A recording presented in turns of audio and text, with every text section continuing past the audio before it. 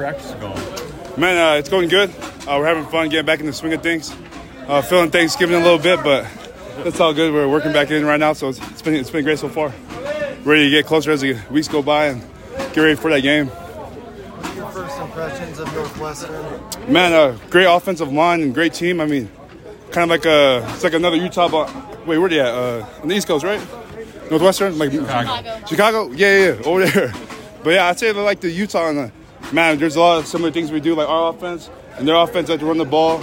Man, so the great team overall, and man, we're excited for the challenge. Have you guys spoken at all, or is there a message at all about dropping this bowl skid? I know it's bowl games, but there's 4 straight bowl losses.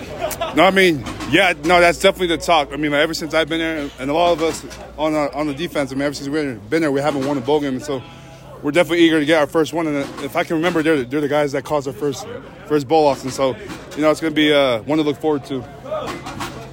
How do you think that the interior defensive line has developed as the seasons went through?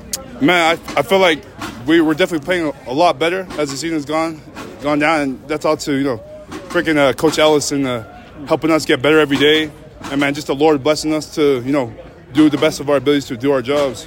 How are things different when you're preparing for a bowl game compared to the regular season, where there's a game every single week? You had a little bit of a break, and now you still have another week plus before you play. I mean, sure. I mean, I'd say they've definitely been helping get our bodies back, and so man, I mean, it's still the same process. They're obviously a little less, but now we're starting to pick things up, getting back in the full swing of things. So just right back from square one.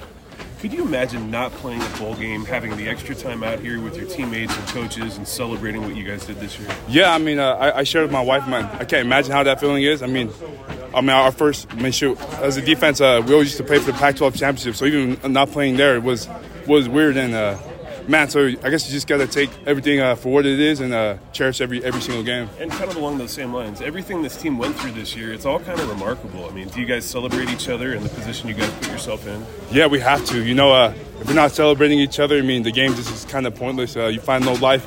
The team aspect isn't there, and so it'd be miserable. But I'm glad Utah's a place where we have that, where everyone celebrates each other's wins. So we're all just a big family over here, so we try to celebrate everyone. So Jonah is going to be on an awards show tomorrow. Anything you want to say to him and wish him luck in on the big stage? Oh man, sure. I got no luck for him, man. He needs no luck. That's the mayor right there, Salt Lake City. I'm just a citizen in this little building he's doing.